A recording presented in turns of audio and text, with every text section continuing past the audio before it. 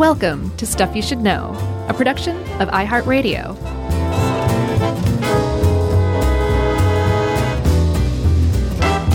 Hey, and welcome to the podcast. I'm Josh Q-Ball Clark. There's Charles W. Mr. Clean Bryant and Jerry Sinead O'Connor Rowland. Rounds it out for Stuff You Should Know, the Hair Loss Edition. Remember when Sinead O'Connor, when everyone got mad because she ripped up a picture of the Pope to protest Catholic Church? Yeah, we talked about this like a couple of weeks ago. Did we? Yeah. Did we? Yeah. Did we? Say it again. There you go. You're going up an octave each time. That's pretty impressive. I don't remember that. Oh, boy. We talked about a Saturday Night Live sketch where Frank Sinatra had her on and they were discussing stuff. Of course. The great Phil Hartman as chairman of the board. But Sinead O'Connor wasn't losing her hair. She made a conscious decision to basically stick it to the establishment and say, hey, I'm shaving my head. Yeah. And you know, I know that we haven't seen each other, but I'm starting to get a little thin on the crown after my hair being like my only decent defining feature as a man for many years. Sure. It's starting to thin out a little on the crown. It happens. Mine's been doing that for a little while. It is distressing at first, and then you just get used to it, especially when it plateaus for a while. Yeah. Like mine's in a plateau stage, and I'm like, okay, I can live. Let's hold here. We're okay holding here.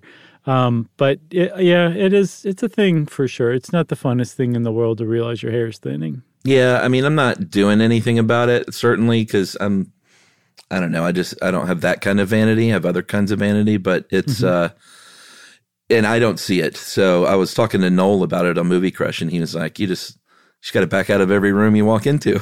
You're good. That is good advice. That's like hair club level advice. Yeah. But I'll just, I've shaved my hair about once a year anyway. So I'm fine to live that life too. Yeah. And I mean, it happens. It's one thing that like really kind of came through in researching hair loss is like, there's really nothing wrong with it. It's not medically debilitating in most cases. We should say pattern baldness, the far and away the most frequent reason people lose their hair, both men and women. There's nothing wrong with you. There's no disease. There's no problem with your metabolic functioning, nothing like that. It's strictly cultural, like cultural norms and preferences of beauty. That's it. That's the only thing. You're just kind of involuntary violating beauty norms of your culture. And if the rest of the culture can just get over it, which they generally do, you can get over it too. And that's that. And I've just dug my own grave because now I'm going to have to take my own medicine and get over it. I'm sure all of my hair is going to fall out in the next hour. No, it's not. But, we're going to cover types of hair loss and also some remedies. And we'll get into the couple of sort of prescription remedies that they have found over the years. Yeah. Which really hit me today more than ever, sort of how cruelly it's one of them at least is, which is like, hey, if you're a young and single man and you're starting to lose your hair and you're worried about, attracting ladies, we have something for you. And it might give you erectile dysfunction and you might not be interested in sex, but you'll have your hair back. You're going to have some hair, baby. Like, man, what a weird, cruel trade-off. I know. Chemistry giveth and chemistry taketh away. So I guess that was a spoiler, but I think most people know that and know what we're talking about. Yeah, we'll get into that in a little while. But first, I think we should talk about, if we're talking about hair loss, which we are talking about hair loss, we should talk about how hair grows in the first place. Because it is just part of the natural order of things that your hair falls out. There's like 3 stages of hair growth that applies not just to human hair, but also to animal fur too. Because don't forget, you are an animal too, human. And so we have the same 3 stages of growth, shrinkage, and then resting. That's basically the broad strokes of them. But it's a little more interesting in the details. Yeah, I mean, I kind of linked, I kind of thought of it as little gremlins under your scalp, with little knitting gremlins. And when you're in that anagen phase, ANAGEN, that is when your hair is growing and cells are forming a little protein root at the base of every little hair follicle that produces hair. And that's when those gremlins are down there knitting the hair, and they're continuously knitting. Like, when hair is growing out of a follicle, they're hard at work, and it just keeps going and keeps going, and you're cutting it, and they keep sending it through that chute, and everything's great. Yeah, and like that, those gremlins basically form an organ. Each of your hair follicles is basically an organ. There's a lot of stuff going on down there. There's a lot of growth factors and proteins working, and cells being converted from stem cells into epithelial cells, and the follicle is lined with muscles that are pushing the hair up as new hair cells are formed. It's pretty interesting stuff. And this phase that you're talking about, where the gremlins are really working in overdrive, is called the anagen phase, and it lasts anywhere from 2 to 6 years for your hair.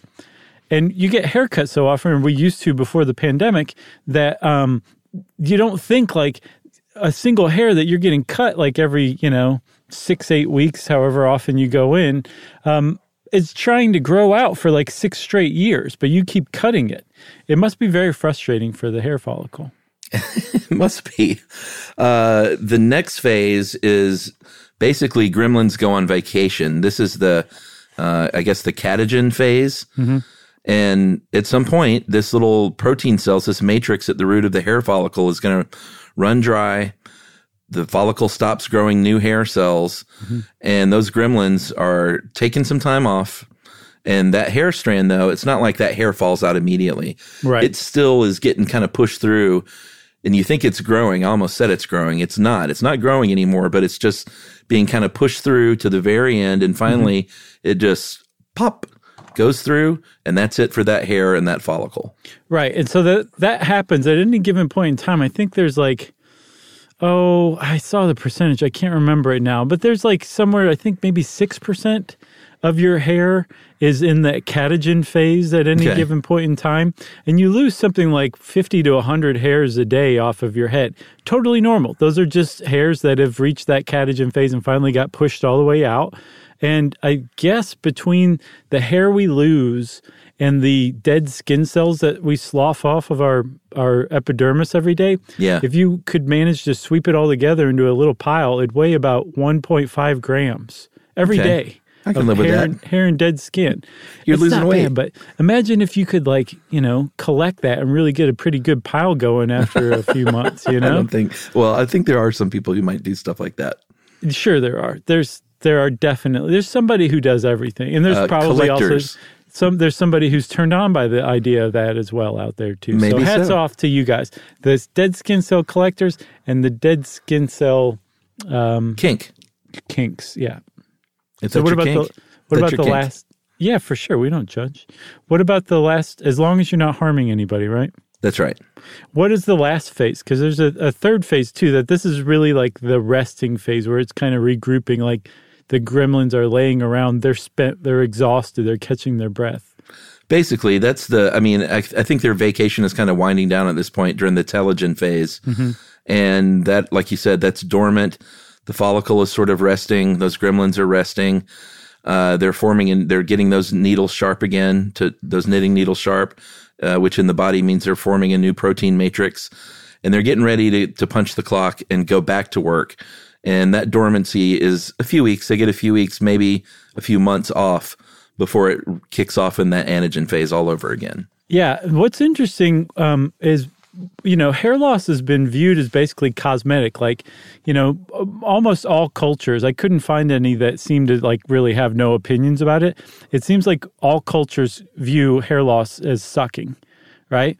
But in the West, it's viewed as a cosmetic problem. So there hasn't been like a ton of research into it. Certainly very little government-funded research into it.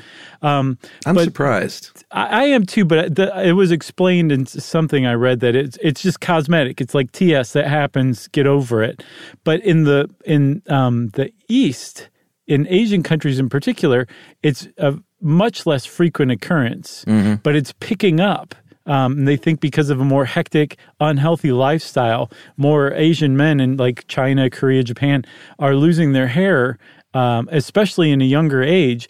And that is a big deal in those cultures. And so there's a lot more government funding that's being put into it in the last decade or so. But the interesting thing that stuck out to me is that we are learning about how hair grows by doing research on how to prevent hair loss. And we know less about how hair grows than I realized. So basically everything we said is a pretty good understanding, but there's still a lot of different components to the whole thing that science doesn't fully understand that we probably will have a better grasp on than in the next 10 to 20 years from hair loss research.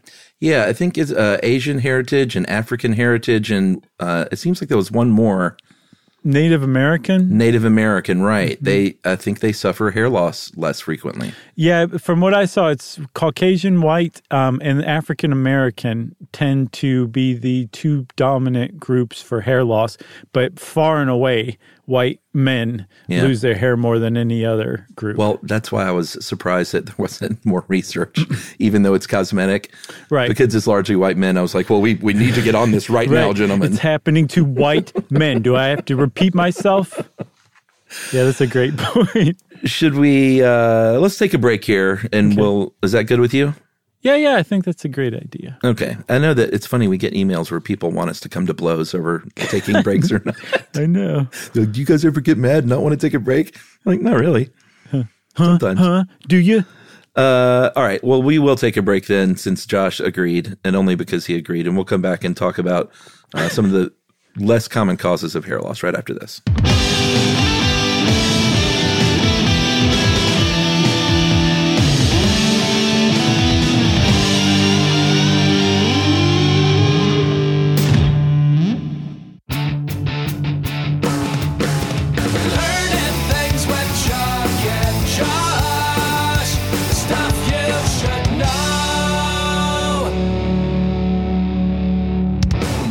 Okay, so Chuck, you've heard the word alopecia before, right? Yeah, for sure. So anytime I've heard alopecia, it's in reference to the condition that I didn't realize, but it makes sense, is an autoimmune disorder where you have no hair whatsoever, no eyebrows, no head hair, no hair on your legs, anywhere. But it turns out that all hair loss, scientifically speaking, of any kind, including, thinning of the hair that you and I have, is considered alopecia. And alopecia actually comes from the Greek for the Greek word fox, which makes tons of sense, right? Yeah, I thought that was kind of interesting. Supposedly in ancient Greece, there were some foxes that could get a type of mange that caused them to lose hair in big patches. Mm-hmm. And so that's where the word came from. I'm not sure how it got transferred to humans, but, the ancient Greeks marched to the beat of their own drummer. I think somebody was being droll and said, oh, that's fox-like. Oh, really? That's what I'm getting from it. And I know it was Hippocrates that popularized it, so. That guy. Yeah, that guy. That guy. Were you doing what we do in the shadows? Yeah, but you got to go, that effing guy. Mm-hmm. I know you're rewatching that, right? Yes. It's so good. It's a good time, isn't it? Yes, it is. So there are a few, like you said, it means any kind of hair loss. So obviously there are a few different kinds, but alopecia areata, that is the autoimmune condition specifically that's going to fool your body into attacking its own healthy cells because it's an autoimmune condition, and especially the hair follicles in this case. And if you have alopecia areata, you're going to lose hair in patches. If you lose all the hair on your scalp, that's alopecia totalis. Mm-hmm. And then I think what you were talking about, there is the most severe condition where, someone doesn't have any hair on their body at all. I can't remember the actor's name. Who, Hank from Barry? I don't know who that is. From Barry? What's Barry? Oh, Barry. Yeah, remember Hank the gangster? I only watched a little bit of the first season of Barry. Which one was Hank? Hank was the super lovable, murderous psychopath who is I can't remember if they're Ukrainian. I think they're Ukrainian, right? Doesn't he work for the Ukrainian mob? I don't know, man. I didn't get far enough into Barry. You met Hank, I promise. All right. I don't know if that's the actor I'm talking about, but there is a famous actor who suffers from alopecia universalis, and that's the one where you don't have any hair on your body. Right. But again, any kind of hair loss, medically speaking, is referred to as alopecia. That is correct. And so, alopecia, like I was saying, it's an autoimmune disorder, and they're working on it. But it's basically they don't really have much of a cure for it right now. And the same goes, from what I understand, for another condition that has to do with hair loss called telogen effluvium. And fortunately for people who have telogen effluvium, that hair loss is kind of temporary. But really interestingly, it can come as the result of like a profound emotional hardship. Yeah, it could be a life trauma or something. If you're suffering from any kind of traumatic event, that could be the case. Mm-hmm. And this is when basically the gremlins they're on, like Aerosmith, they're on permanent vacation. And it is stuck in the dormant phase for basically longer, I guess, semi-permanent vacation, because like you said, it is temporary. But it's stuck in that phase for longer than usual. And, it could be anything. You could have a big surgery that was stressful, or given birth, or any sort of, there could be just a traumatic emotional event in your life that kicks us off. Yeah, and when your hair is in a normal cycle of growth, like I said, there's constantly hair that's in the catagen phase, that resting phase, or the telogen phase, the super resting phase, or the regrouping phase, I guess. And then most of them are in the anagen phase. With telogen effluvium, you've got the same cycle going on. It's just they stay in that catagen phase longer, so there's less hair coming out at any given point in time, or growing out at any given point in time, so it seems thinner. But again, it's just temporary. Once your body kind of goes back to its previous normal or baseline emotional state, it can be fine. This can also come about from a thyroid deficiency or an iron deficiency. And both of those things are involved. Thyroid growth hormone and iron are involved in cell division. Remember, you talked about the gremlins working overtime. Well, one of the things they're doing is growing cells, dividing cells very, very quickly to turn them into hair that's growing. And so if those two things aren't feeding this hair growth, that can cause this telogen effluvium too. That's right. And then, of course, there's chemotherapy. Anyone who's ever had a family member or themselves been through the really powerful medications you have to endure with chemotherapy, that can also lead to temporary hair loss. And, it's targeting cancer cells, but it's also targeting hair cells, because what they're trying to do is stop the fast-growing cells, and the hair cells are among those. So it is one of the unfortunate side effects of chemotherapy. But again, temporary, and our heart goes out to anyone that's had to go through chemotherapy. It's really rough. And most of us have probably seen it through someone that they know pretty closely. And hair loss can be a big part of it. Yeah. And then there's androgenetic alopecia, and this is the one that is far and away the type of hair loss that most people suffer, both men and women. It's called male pattern baldness is another word for it, but there's also pattern baldness for women as well. It's just that, again, if you're a white man, the chances are that you have some form of, or some degree, I should say, of androgenetic alopecia. Yeah, I think it's about 40% of anyone who suffers from pattern baldness are women, but it's not talked about as much. I think, and it's not like it's only 10%. 40% is substantial, but it's usually not as severe. So, and it happens in a different way, which we'll get to, but so it may not be as noticeable to others. And I think, and that just with, probably male bias is the reason why you don't hear pattern baldness talked about for women as much. I think you're exactly right, for sure.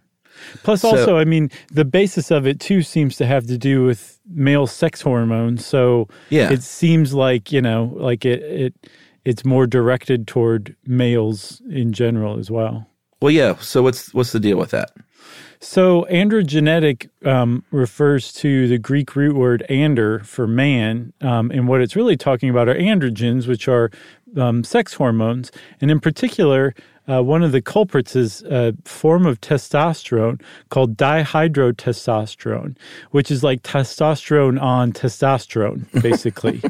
When testosterone comes in contact with something called 5-alpha reductase, which is some sort of enzyme that you can find in muscle tissue, it gets converted into this dihydrotestosterone, DHT. Yeah, I feel like we talked about this. Was it in the male puberty, maybe? Probably. I would guess either that or ballpoint pens. One of those two. You know, it's funny. As you were saying that, I was trying to think of a funny one, and then there you had it, under control. Nice, thanks. One of us always has it under control. And if Bald neither one point of pens. us do, then we're in big trouble. Yeah, that's when it's time to go away. So this DHT stuff, this is the weird thing. Like there is a general understanding that dihydrotestosterone has to do with pattern baldness, whether in males or females, but it's not exactly understood how it produces pattern baldness. We just know and have known since I believe the late 1940s that if you have pattern baldness, you have a higher concentration of DHT in your scalp than people who don't have pattern baldness. So that seems like a pretty big clue. Yeah, and the reason it happens to both men and women is because both men and women produce testosterone. Mm-hmm. I think most people know this, but if you didn't pay attention in biology class, you may not know that women produce testosterone in their ovaries. And just not as much as men, obviously. So they have lower levels of testosterone, lower levels of DHT as a result. And so that's why they're in the minority as far as suffering from pattern baldness, and why it happens to a lesser degree when it does happen. Right. But it's a really weird paradox that dihydrotestosterone would produce pattern baldness, because we actually need it to produce pubic hair and armpit hair. Right. So you wouldn't have either of those. If you have a DHT deficiency or a testosterone deficiency, you have less pubic hair or armpit hair. And you don't develop those types of hair until you start to develop testosterone and then in turn DHT after you reach puberty. Head hair has nothing to do with DHT. And yet at some point later in life, DHT for some reason starts to accumulate in the scalps of a lot of people, and it actually causes hair loss rather than hair growth, which at the very least you'd think, you know, what if it converted our hair into pubic hair later in life? That would be hilarious. Especially in the areas in the same pattern that you bald. What if that just got replaced with pubic hair? Hey, that'd be pretty sweet. It'd be the 1970s all over again. It would be. It'd be awesome. You wouldn't have to be Mike Brady getting that tight curl going.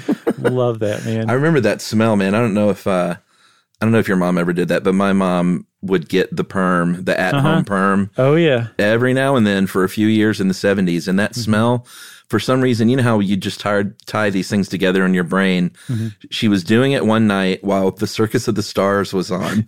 Yeah. So to this day, I can't think of the Circus of the Stars without thinking of that smell of at-home perm. Yeah. I guess it's better weird. than elephant poop. Sure. I associate, well, the smell of elephant poop is not pleasant.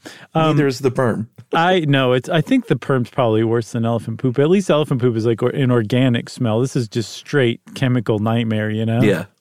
I always associate Pizza Hut home delivery with solid gold. Okay. Because my parents would, if they were going out on a Saturday night, you know, they'd be getting ready and they'd just order Pizza Hut or something for us kids to eat. And we would sit there and watch Solid Gold and eat Pizza Hut. So funny, man. I always thought, even as a kid too, it was funny that they called it a perm. You're right. Because it wasn't permanent. And I learned it stood for permanent. And I remember being like 11 and saying like, they should call it a temp. And Glavin. Yeah. And getting beat up on the playground probably. Right. While we were all standing around talking about perms. Or being the most popular kid at your experimental middle school, high school. Perhaps. So back to DHT, we should point out that was discovered in 1949. This anatomist named James Hamilton discovered the role, or I guess uncovered the role of DHT in pattern baldness. So that was a big step forward as far as kind of getting a semi-understanding. Yeah, so what they think happens, we still don't understand it, is that testosterone comes in contact with that 5-alpha reductase in those muscles that push the hair up in the follicles, and that in those follicles, it's converted to DHT. And then for some reason, somehow, some way, the DHT shrinks the hair follicle, and the hair follicle stays in the anagen, the growth phase, far less frequently, produces thinner, less robust hair, and then eventually just stops functioning at all. Yeah, and that it's gremlins quit. Yeah, they say, enough of this DHT stuff. I used to enjoy this neighborhood, and now the DHT came along, and I don't like it. He always wants to fight and push people around and talk about how much he can lift, and you want to come to his CrossFit class because he'll show you what real working out is all about. Yeah, and his dad's an attorney, and he'll sue you for all the money you got. Yeah, exactly. It's just a general pain. So if you recognize the name, if you suffer from pattern baldness, you probably have done a lot of research, and the name Hamilton might seem familiar because he is also one of the cats who identified first those stages of the pattern balding, and it's called the Hamilton-Norwood scale. Sure. So you've probably heard the Hamilton-Norwood scale. That is when... Really? Huh? Yeah, I mean, I think if you start to, if you have an internet connection and you start to lose your hair, you probably find out pretty quickly. But it's not just like something people talk about. Okay. Unless it's, people that are all suffering hair loss and they're all talking about where they are on the scale. It's not like the Bristol stool scale, which everybody knows about. No, or the Scoville hot pepper thing. Right, yeah. Not commonplace like that. Right. But the common pattern that emerged that was recognized by Hamilton, and I don't even know, who was Norwood? Do you know? Norwood was Mr. Glenn Norwood. I can't even make this joke go anywhere. I'm just stop here. All right. And that's Jerry, the end of edit that one out. Yeah. So the common pattern is you get an M sort of at the front of your hairline, at your forehead. The upper corners start to recede, and you might hear it called a receding hairline, and it sort of looks like the letter M because like the little Eddie Munster, it kind of comes to a point and then goes in on the sides, and that's step one. I think it's a very handsome look. It sure can be. The M hairline, receding hairline I think it's sharp. No, I do. And I haven't, mine went straight to the crown. I don't really have... Same here. Much of the receding hairline up front, but... No. That's what's next, is the bald spot on the crown or the vertex of the head.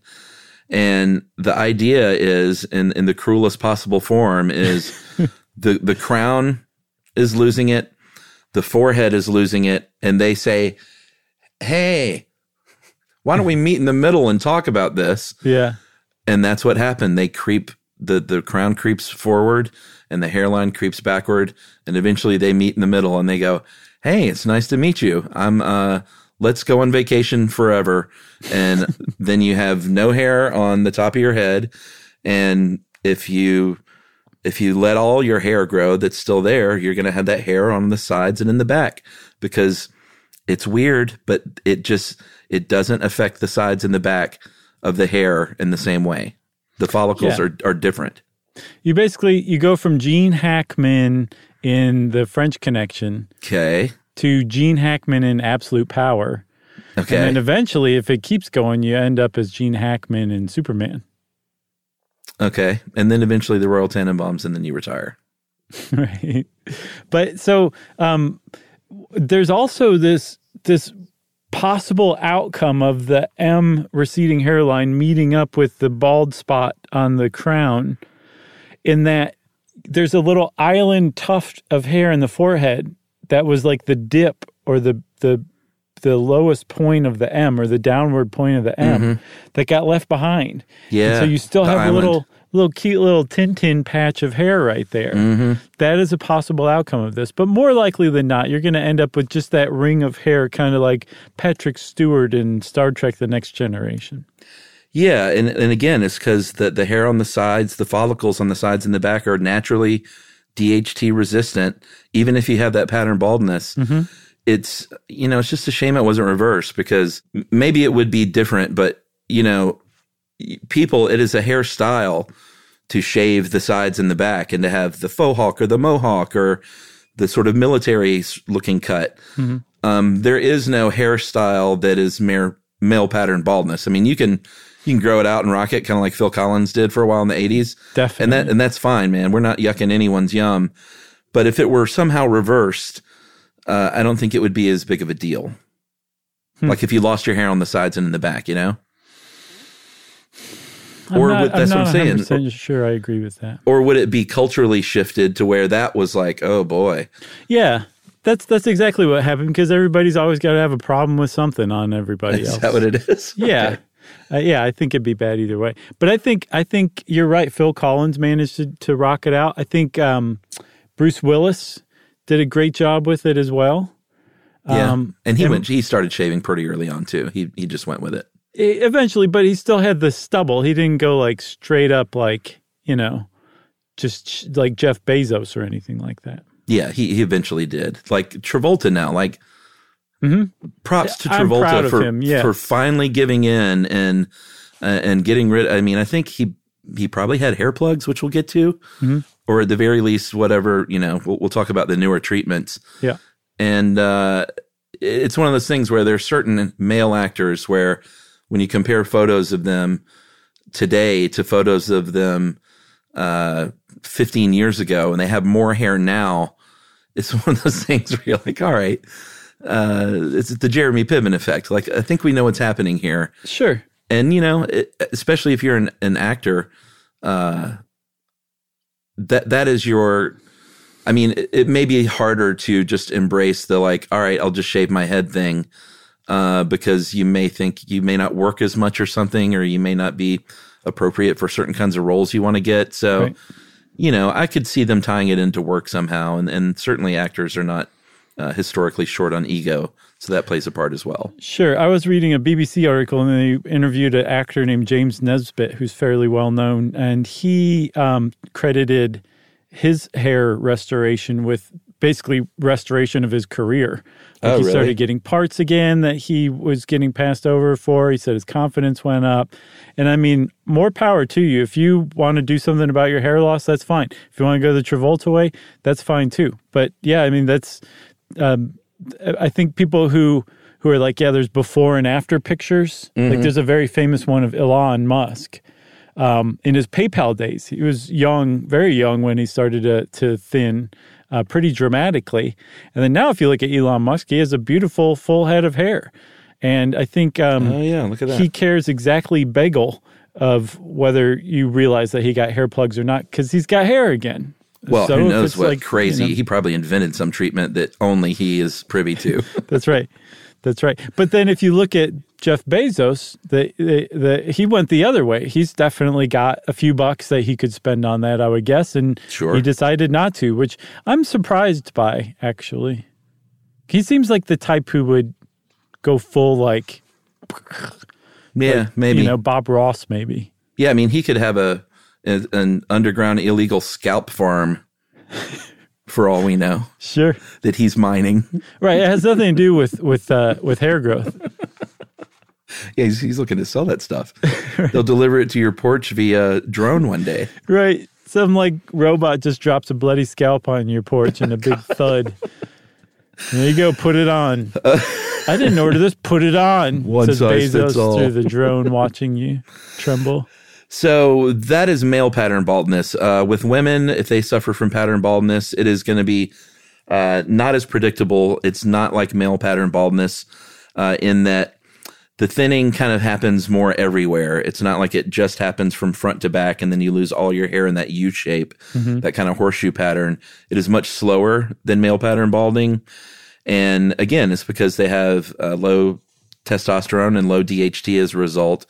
But again, it's 40% of women, 40% of pattern baldness are women who suffer from it. So, and it is a thing, a woman's hair is very important to their esteem and their body image. So when a woman's hair starts thinning and falling out, it is just as traumatic. Oh, I would say more. I would argue much more. In the West, maybe so. Least. I mean, it is certainly not, and maybe more so because there's not as much attention paid and maybe like, hey, is anyone even listening that this is an issue? Well, I think women are unfairly held to even more beauty standards than men, you know? Oh, yeah. Like, guys can be like, oh, just shave your head. Who cares? It's fine. Yeah, exactly. Like, that's a cool look. Yeah. Women also have their own scale, the Ludwig scale, or if you want to get fancy, the Ludwig scale. Mm-hmm. They have type 1 to 3, and apparently the thinning is tracked on the Ludwig scale along the natural part. And, type 1 to 3 is just different degrees of how thin it is along the natural part of the woman's hair. That's right. Should we take another break? Yeah, let's take a break, and then we'll come back and talk about all of the things people have been doing for thousands of years to combat hair loss.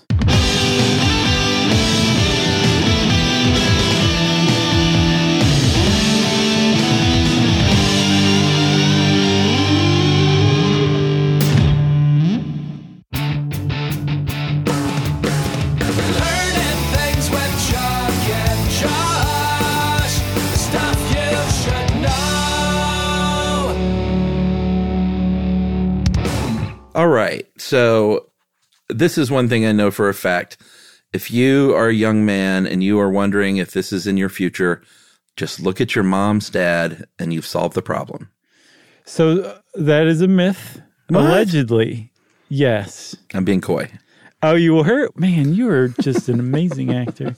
You always say you're not, and you really are. Allegedly. I mean, I don't think they've said outright it has nothing to do with it, right? No, there was a German study from 2005 that actually found there's a little bit on the X chromosome that bald men share in common. So it's possible because you get your X chromosome from your mom, and there's a 50% chance that the X chromosome came from your grandfather. That's where the basis of that old myth came from. It may be true, but what they seem to be thinking is that there's way more genes involved than, say, just one on the X chromosome.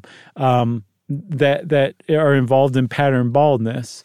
But the upshot of it is if you really want to know whether you're going to go bald or your chances of going bald, how many bald men are there in your family? That's really what you should be like on both sides. Yeah. Just start looking at old family albums and maybe pour yourself a drink. Sure, to steady your nerves. Yeah, I mean, we have pretty good hair in my family. My brother, he has this legendary thick, black, wavy hair. It's just infuriating. It should get a trophy of some sort. Should. But like my grandfather, my mom's dad, he died with a big, thick head of curly hair. And my uncles, my mom's brothers, both have really robust hair still. My brother does. My dad's, I'm pretty much my dad. I mean, my dad now is 80-ish. And he started thinning on the crown, quite a few years ago, and it's pretty thin on top, but it never went away on top. It's just pretty thin. My dad did the same thing. It's like he's got a pretty decent circle. You can calibrate a compass by it. But it is like it's stayed. He's going to be 83 this year, and it's stayed. He's still got, hair in between his forehead and the crown of his head. Yeah, he's got it on too. The sides. So I anticipate mine will probably be similar because I'm tracking a very similar pattern that he tracked as well. That's right. Yeah. I even have the same haircut these days. As your dad? Yeah, from the 70s. What, is it pretty long right now? Yeah, it's pretty long and thick. Yeah, which is good. It's good. I'm happy with it. But I definitely have that bald spot just like dear old dad has. Well, I had shaved my head, I think, more than ever before in lockdown over the past year. I shaved it fully, I think, 3 times, and then did a couple of sort of drunken late night, completely bald on the sides. Sort of Hawkeye and the last Avengers movie look. Okay. And it was kind of cool. I kind of liked it. Cool.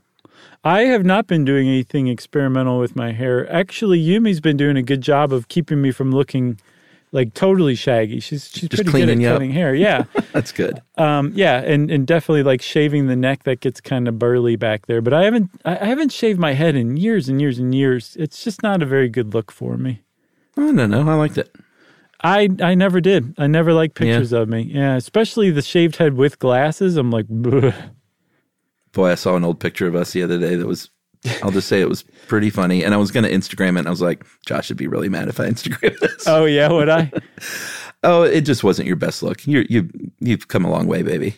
Oh, I'm not shy about that kind of thing. I know I used to look like a monster. I'll post it then. Now I'm an Adonis, though, so who cares? So again, look at the pictures of all your family. I think it does increase with age. If you're a white man, about 20% of us are going to experience some sort of pattern balding in your 20s. And that's, that can be rough if you're in your 20s and you start to lose your hair. 30% in your 30s, and then so on and so on. I think women, usually see it later, usually in their 40s and 50s, and menopause can actually kick it off for women. Right. Because again, hair growth and sex hormones are very much tied together. Yeah. So any fluctuation, weirdness, any sudden change, all of that stuff can have some sort of effect on your hair growth or hair loss. So that must mean if you have like tons of testosterone and you're that dude, you must be really, really bald super early, right? Right. No, that's being coy. You keep getting me. That's another myth, right? Yeah, there's like supposedly people who are bald have no more testosterone levels in their body in general than people who have a full head of hair. So we're busting myths all over the place, Chuck. Well, why don't we talk about some of these? It's always fun, Sawbones style, to talk about some antiquated medical practices. In the 1550s BC, Egyptians everyone's always been rubbing stuff on their head to see if they could regrow it. It was hippopotamus fat, porcupine hair they would boil in water. They would grind up donkey hooves and rub that into their scalp. Yeah, and then that was on the Ebers Papyrus, which I think we talked about in the ethnobotany episode, and then about 1,100 or so years later, our buddy Hippocrates shows back up, makes the comparison with foxes with mange, which is not very pleasant, and then also says, hey, get your hands on some opium and horseradish, get some pigeon poop and some beets and spices, like he's suddenly Colonel Sanders or something. Right. Smoke the opium. Put it all together, right, yeah, and then there you go. You're fine after that. You don't care about your hair loss anymore. That's right. And then put it all together and rub it on your head. And apparently he also said, you know what? Court eunuchs tend to have really nice hair, which I've never seen. I've always seen them bald. Boo boy. But he said, if you have really bad hair loss, just go ahead and castrate yourself. And there you go. I'm Hippocrates. Go ahead and base all medical science after my teachings. About 1000 AD, there was a Celtic remedy for you had to hunt down a raven, burn it, and then mix up those ashes and render it with some sheep fat and rub that on your head. Right. And then, of course, the Kellogg brothers, I don't think, it wouldn't surprise me if they had a machine, but they were very Kellogg-like machines. Right. By the 20th century, where I think there was one called the Crossley Servac, that if you look at a picture of this, it is very Kellogg-like. It's this big machine, and you would sit with a bowl on your head that it was connected to, and I think it would supposedly try and literally suck hair from your scalp. Yeah, apparently Fred Astaire had one, and I mean, the Crossley company still to this day has on their blog a little article about it, and they say that, it worked, seemed to really work. Something about it worked, but they're not exactly sure why. There's another thing called the thermocap that used heat and blue light, and I know there's one today called the Capillus, which uses some sort of maybe red or infrared light.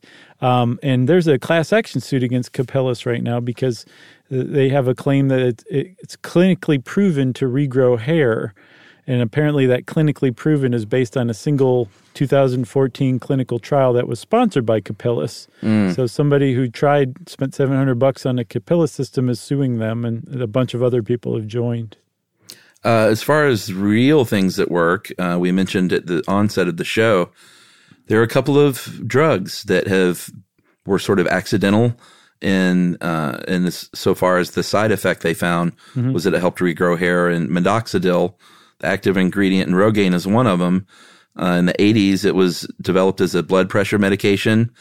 and it's a vasodilator, so it's going to enlarge blood vessels, and they think that what it does is enlarge hair follicles that are shrinking due to that pattern baldness and just slows that process down. Makes sense. And it works pretty good. I think supposedly I don't think it's it depends on what you're after. Like, I think they say hair regrowth, because that's what you want. You want to start early and stop it in its tracks and try to regrow some. So for hair regrowth, it was found to be very effective in only 16%, effective or moderately effective in 69%, which is pretty good. Of men, you should say. Yeah, of men, and then ineffective in 16%. Right. I think for women, 19% reported moderate hair regrowth with minoxidil. And that's just for hair on the top of your head. It has apparently zero effect Yeah. on the hair on the side of your head. Yeah, like that crown, if that's where you're losing it and you get in there early with that Rogaine, that's you might want to give that a shot. Yeah, and they think basically it's just opening up the blood supply to those, withering hair follicles and gets those gremlins working again. That's right. Makes sense. There's also finasteride, which was originally under the trade name Propecia. I think the patent ran out on it, and I think by now. If not, minoxidil definitely did, because that was Rogaine. One of the two is not in the patent phase any longer, but it was originally developed to shrink enlarge prostates because it's a 5-alpha reductase inhibitor. And enlarged prostates are the result of dihydrotestosterone. So Rogaine or finasteride basically inhibits 5-alpha reductase from converting testosterone into dihydrotestosterone, or DHT. So that would reduce hair loss because there's less DHT in the hair follicles. Right. And finasteride is I think Rogaine's a foam, like hair mousse. Or maybe like a gel or liquid too. And then finasteride, like we don't know. And then, I'm just kidding. I actually did buy some Rogaine. I used it for like 2 weeks, and I was like, I'm not going to do this for the rest of my life. Yeah, well, that's the thing. And I just stopped. We should say like both minoxidil and finasteride have to be used forever for as long as you want to keep trying to work on your hair. Yeah, I ran out, and it was just one of those things. I have a hard time doing a thing every day anyway, and I was like, it just did not last. So I've got 3 or 4 things of, if anyone wants some free Rogaine, I'll send it to them. Oh, that's nice of you. I'll just mail you my leftover things. I'm sure that's nice. If it's over the counter, I think we're okay, legally speaking. And one more thing about finasteride, Chuck, is it's like you were saying, it produces erectile dysfunction and loss of interest in sex in men. And then in animal studies, it produced birth defects in male genitalia for pregnant animals. So that's been kind of extended to pregnant women, human women, saying like, if don't get anywhere near finasteride because it may produce birth defects in your baby. I did not know that. Well, one of the reasons you did not know that is because apparently there was a 1998 lawsuit against Merck, and this judge in Brooklyn, Judge Brian Cogan, allowed these documents, Merck internal documents, to be sealed that basically said, yeah, we're well aware of this and we can't let this get out because people won't want Propecia any longer if they know about the prolonged sexual side effects, which is terrible. That is terrible. Yeah. So then you got the hair plugs that we talked about. This was from the 1950s. Sometimes it looks that way. Dr. Norman Orentreich, I'm not sure which it is, came up with this sort of crude method where they would punch out little circles of skin from a donor site on the back of your head, where you still, like we said, the follicles are working great back there. And these were little plugs about 4 millimeters in diameter. And then they would transplant those to where you were balding and hopefully regrow your hair. And it didn't look great. It left scars in the back, and it took time for it to grow in up front. So it would look very sort of planted, if you will. Well, yeah. I mean, it's like in these neat little rows, these little plugs of hair, like it left a lot to be desired for sure. It has come a long way since then. Now they use something called FUE, follicular unit extraction, and that allows them to extract what they call follicular units, 3 or 4 follicles, and there's no scarring back there, and they can transplant them much more closely and fill in, if you were liking it to like a row of corn, filling in those rows in between as well, so it looked better. Much more natural. Where it was thinning. Something interesting I saw was that Dr. Ohrentriech, he followed in the footsteps of some other people that dated back to 1897. There was a Turkish doctor named Menachem Hodara who apparently was the first one to really do a hair transplant procedure. And then there was a Japanese guy, Dr. Shojui Okada, who in the 30s was the one who pioneered that punch technique. But in the West, Dr. Ohrentriech usually is credited as the pioneer of hair transplants. Now they are starting to look into stem cells. And this has a lot of promise because researchers found out, or I guess figured out through a lot of study, is that one of the reasons that why hair follicles are can continue, those gremlins can keep working, is because each hair follicle has a little well of stem cells, including those follicular stem cells and dermal papilla cells that you were talking about, I think at the very beginning.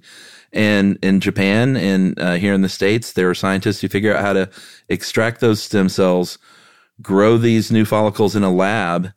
And the thing with anytime you're doing that, you have to shape this thing. Like if you're going to do something in the shape of an ear, you would 3D print out this like model, this like scaffolding model to allow it to grow into the right shape, because growing something from stem cells, organs from stem cells, it's, you got to shape it yourself. It's not, you can't just say form of an ear or form of a hair follicle. Right. It just doesn't work that way. Like the Wonder Twins? Yeah, exactly. This woman at Columbia University named Angelo Cristiano, who was threatened by alopecia areata, started basically this 3D hair farm, creating these printed molds that mimic the underside, the internal structure of a scalp. So she can grow these, it sounds so gross, but grow these little hair fields that I was kind of talking about with Bezos. Yeah, because here's the thing, like if you are already bald, you don't have any donor sites to get the follicular extraction from, right? Yeah. And if you do have some, eventually you're going to start to thin that out when you're harvesting it. This stem cell like hair farm that's grown in vitro solves that problem. You got all the donor follicles that you need right there without having to take any from the head, which is beautiful. Pretty cool. Yeah. And this could be the future, I think it definitely is. They're basically at the point where they can grow hair. They just are now trying to figure out how to make it not wiry or pigmented the right way. And all it seems to be is that figuring out in more granular detail what the actual conditions are in your hair follicle, in your scalp, and then recreating that in vitro. Yeah, and how to name it something other than a hair farm. Right. So I think we should close with the idea, we like to talk about evolution and whether or not something was an evolutionary adaptation to stick around. And you might think if women are always being surveyed about attractiveness of men and balding men rank low on that list, why on earth would it stick around as an evolutionary trait? And I think it took a doctor named Frank Muscarella to come around and say, maybe we should ask women a lot of things, attractiveness, but also does this guy look smart? Does he look trustworthy? Does he look approachable? Does he look like he might be a good long-term mate? And balding men did rank lower in attractiveness, but they ranked a lot higher in all those other areas. So that might explain why it stuck around as an evolutionary adaptation, even though not everyone agrees. Yeah, and there was another study from the University of Pennsylvania that basically said that, like, I think bald men are viewed as 10% more masculine, more confident, stronger even. And they were like, this doesn't really jibe with what our understanding is. So they got another set of photos and they showed people with a guy with hair and then digitally manipulated without hair. So to make sure it wasn't like there was some difference among the actual guys that wasn't. They were controlling for hair loss, basically. Sure. And they still found the same results. But it's like you said, they keep trying to pigeonhole things into like what the evolutionary fitness is, and some people are like, just not everything fits that Yeah. In a neat, tidy way. It's possible baldness is just an aberration. Like it's not something we're supposed to do, but it had nothing to do with helping the species along or holding it back, you know? That's right. You got anything else? No, I hope we displayed the proper sensitivities here. If anyone is suffering from hair loss, then it can be a tough thing, and handle it the best way you know how. Yeah, agreed. And since Chuck said the best way you know how, I think it's time for listener mail. It is. This is, believe it or not, Sammy Davis Jr. enters the picture. Okay.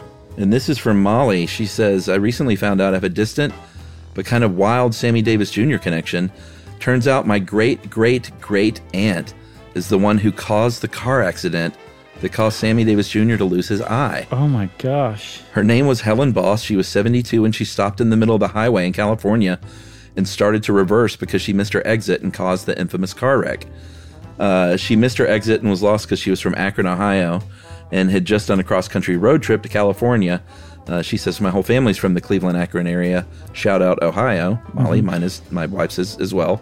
Me too. There was another woman in the car with her that had been taking turns driving.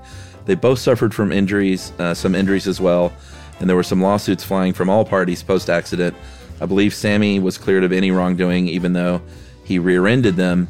This isn't really a proud family moment, but when my mom told me the story, I thought it was pretty interesting. Yeah. Love the podcast. I'm a tax accountant.